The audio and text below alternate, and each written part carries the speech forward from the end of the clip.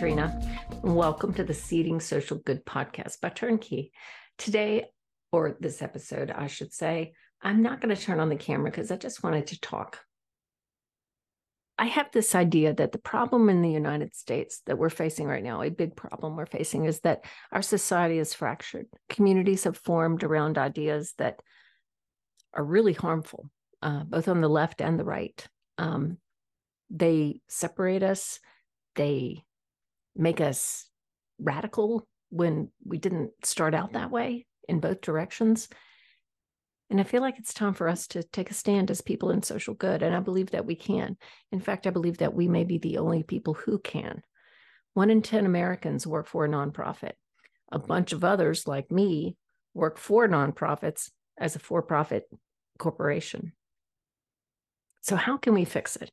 How can we lean in, because there's a lot of us, and change it? And I want to talk about a potential path to that. We believe at Turnkey, and particularly in this household, me and my husband, Dr. Otis Fulton, who's a social psychologist who influences me greatly with lots of education and leather-bound books. We believe that we can form communities around different ideas, around ideas that connect us instead of separate us. And we believe that our effort to do that should be scientific. It should be methodological. It should be systematic.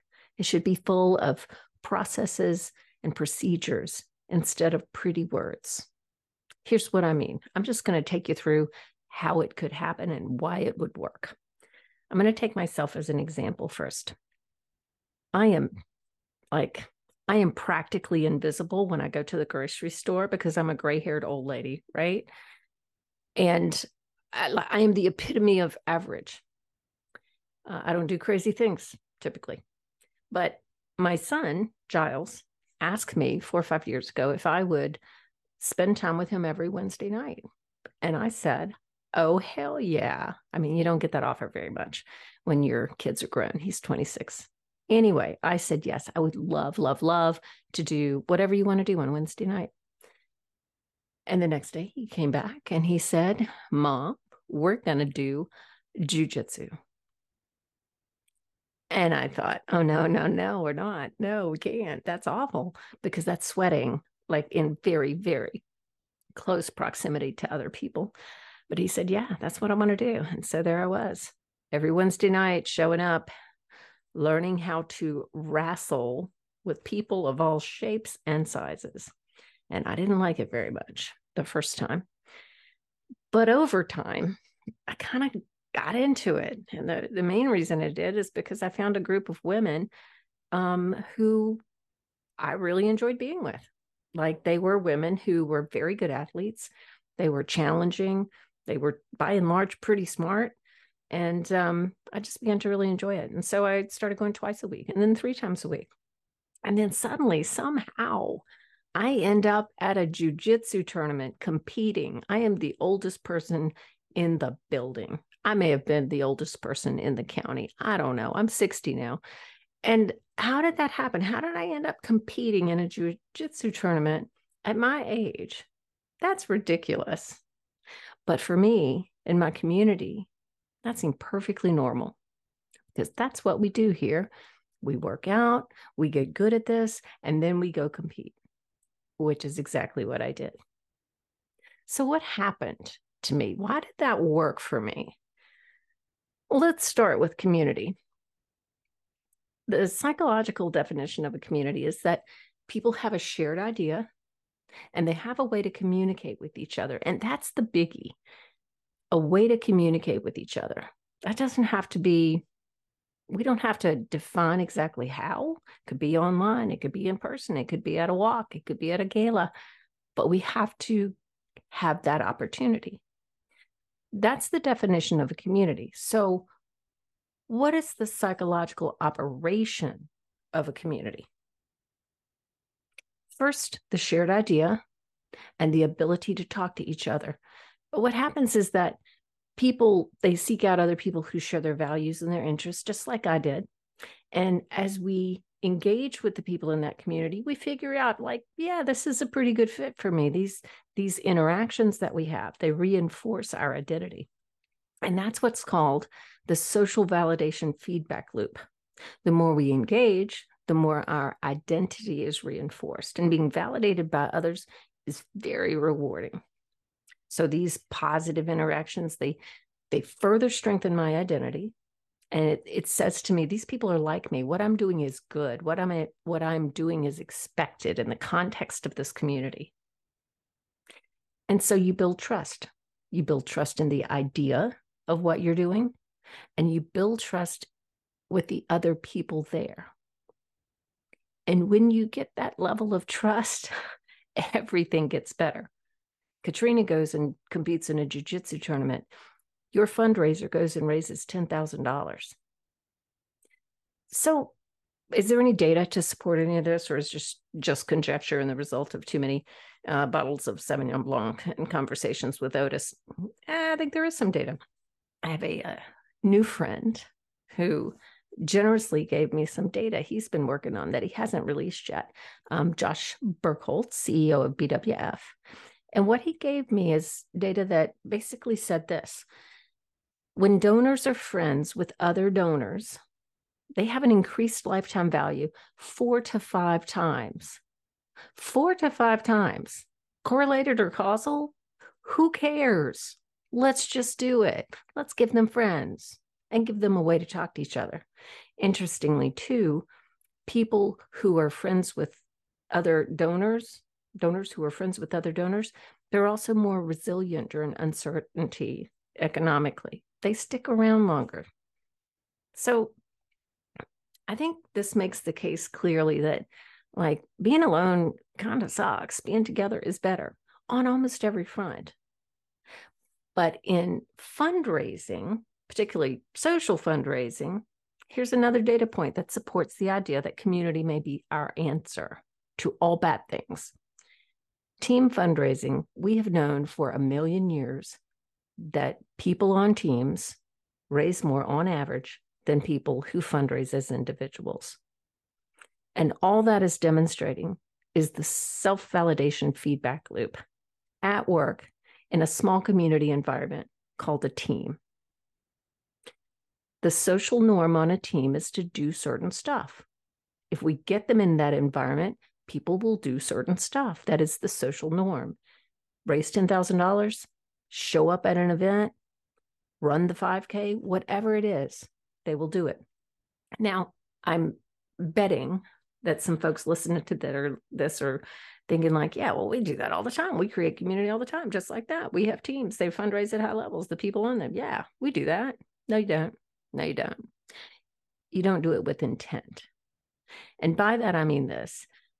We have built systems and structures to raise money. That was our end goal.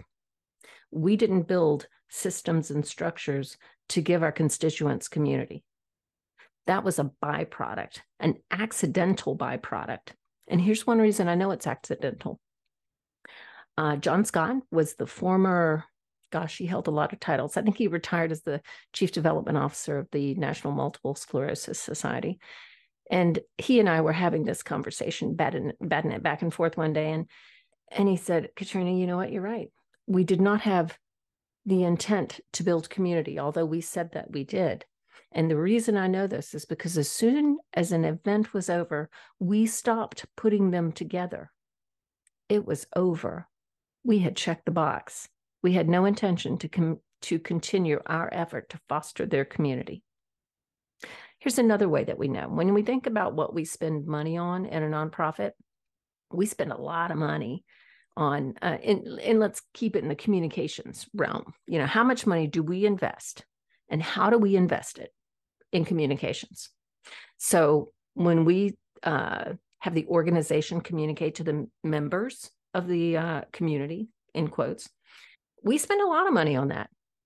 We do outbound email, direct response. We put up a website. We publish an annual report. We do direct response, print.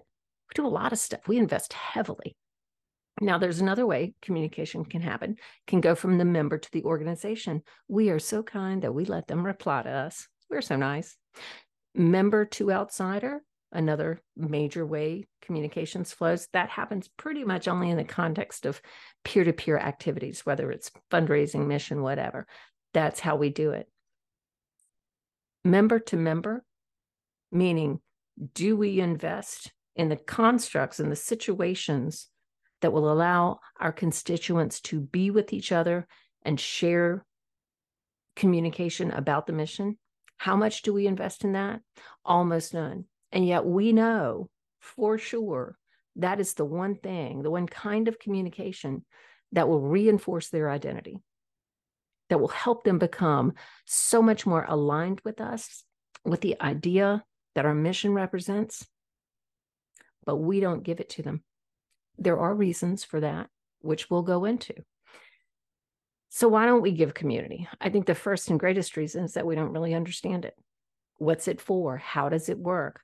That's why I say we have to operationalize it. We have to put system and process and metrics into community building.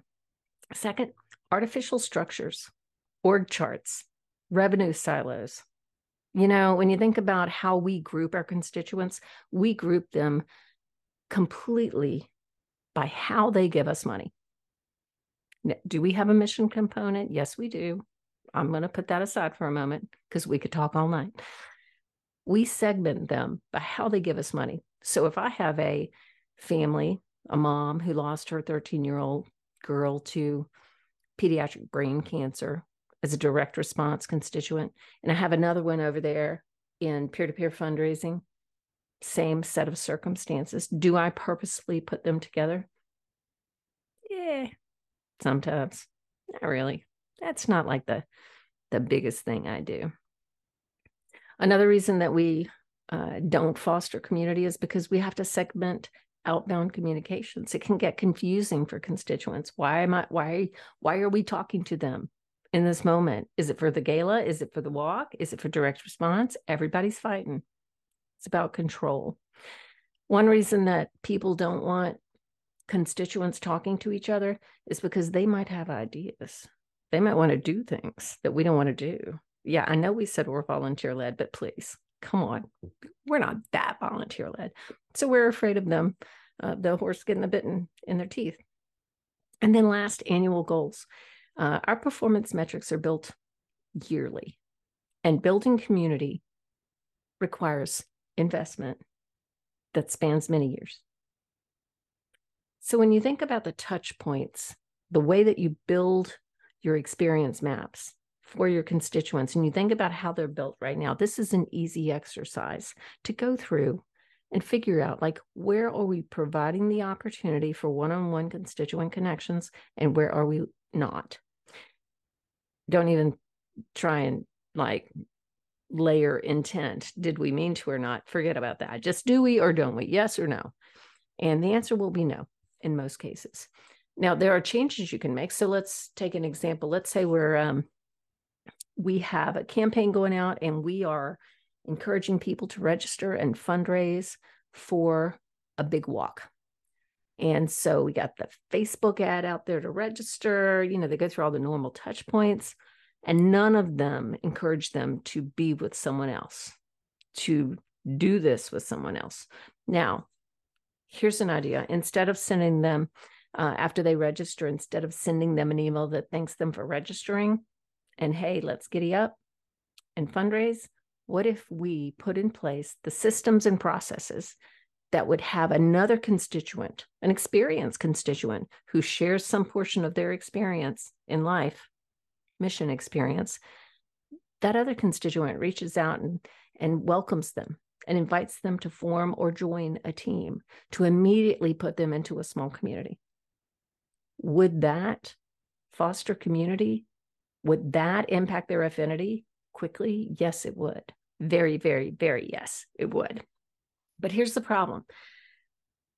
The systems and processes required to set up a volunteer management system, to recruit them, to train them, to measure them, to keep it going. What do we call that? We call that a non-revenue producing activity. Is it linked to revenue? Yes. Can I put a dollar on it? It's hard. It's hard. And you know who you need for that? To break down the barriers? to allow you to put that system in place is your CEO. Not just any old CEO, but a CEO who understands how community forms, how identity is built, what's the easiest, best, fastest way, and support you in those efforts. That means that when you say, yeah, we're having an activity, we're putting people together, it's going to cost some money, that CEO has your back. So when you think about like, how would my organization make this a holistic change? How do we do it? It's a change in design intent. We have to go through the experience mapping and we have to say, what are we after? And if we're after psychological satisfaction so that people change their identity, become more aligned with us, do more for us for longer time periods, it's just work, people. Deciding what is it I'm trying to get done? How am I going to satisfy them, make them happy, using the trifecta of satisfaction, autonomy, competence, and most important, connectedness, community, giving them one-on-one instances to be with someone else, opportunities, experiences to be with other people who believe what they believe. That is the path. That is the path. And that will get you your $10,000 fundraiser, your old lady in a jiu-jitsu tournament faster than anything else. I believe passionately that this is the way we really help the world. More than 10% of us in America work in nonprofit. I don't even know, when you count people like me who work for people in nonprofit, how many would it be? It's a lot.